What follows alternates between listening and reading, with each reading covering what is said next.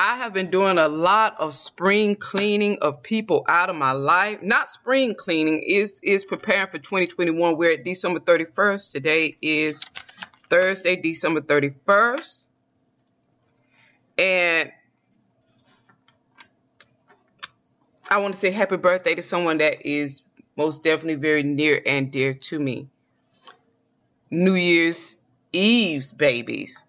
Now, I've been clearing the slate. This is what I want to state. If I don't deal with you on December 31st, I'm not going to be dealing with you on January 1st. Like that. Or anytime through 2021. Or forward. Like that. I've chosen wisely and carefully. And really paid attention as it relates to the energies, the people that I'll be taking into 2021 with me. Like that. Because I don't want anything negative to have any type of effect on my life. And I don't want any blockages. I don't want any restrictions. I don't want to have to be stagnant and stalemated and pulled back because of other people's mentality. So if I'm leaving you at the corner and I may ride past in 2021, but you will not be picked up. Like that. That's the way I am with the energies now. Because I'm traveling lightly. Because I'm expecting positive things to come in, and I don't want to. In life, we have enough things that are out of our control that we have to deal with anyway. So we don't want to, when we realize that sometimes that it's about us picking and choosing the burdens that we carry.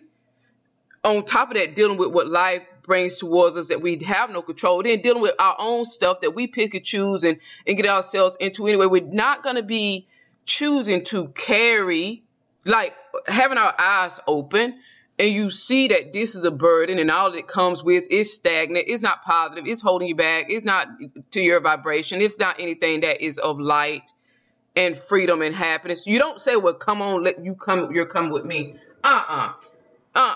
Because you already have to deal with, as I stated, other things in life that are out of your control, or other things in life that you are choosing that you will take the risk with. But then to pick up burden that start off as burden, that start off a certain way, that's not very logical and intelligent.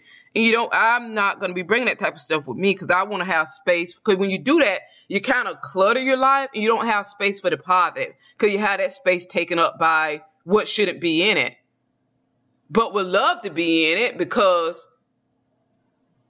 it doesn't deserve to be in it, but you're giving it the opportunity to be in it. So you kind of block the positive. You kind of block it. You put in, sometimes we could put people in our life that are not up to par, but they block the positive. They take up the position that the positive person that is up to par can be taken up. I'm not doing that in my life. I'm parking people and not dealing with them, period. Like that. Now, I talked to you all about my small town, the small town that I'm from in Georgia. When I was growing up, I'm in my late 40s. When I was growing up, I loved the town. I talked to you all about it. It was beautiful. We would be playing outside. It was safe. It was a small town. It was a safe town. Nothing much going on there. Nothing dangerous. The people had values. Everybody was saying yes, ma'am, no, ma'am to their elders. The kids were playing jump rope, playing hide and go seek, those types of things. It was a very positive, conservative town when I was young. It was a conservative town when I was younger, like that. So now I hadn't been in the town in 20 years, like that. So a lot has changed. I left. I was in my late 20s when I left. And a lot has changed since then. And it's a shame that the town that I love has changed the way that it has. I don't live there, so I don't know the effect of the changes. This is what people tell me about the town, about how it's changed, how it's not what it used to be. And these are people around my age, like that. So And to me, when I went to visit, I was like, okay, the town, it looks the way that it used to look. But see, I'm not in the ambience of what's going on like that. I'm just driving through the town and looking at the store like that. So I don't live there, so I don't know. And I was like, to me, it still seems like great because I was looking at the surface. I'm not interacting with the people now. So, and people, they talk about the town now. Cousins, people that aren't cousins, but they're also around my age.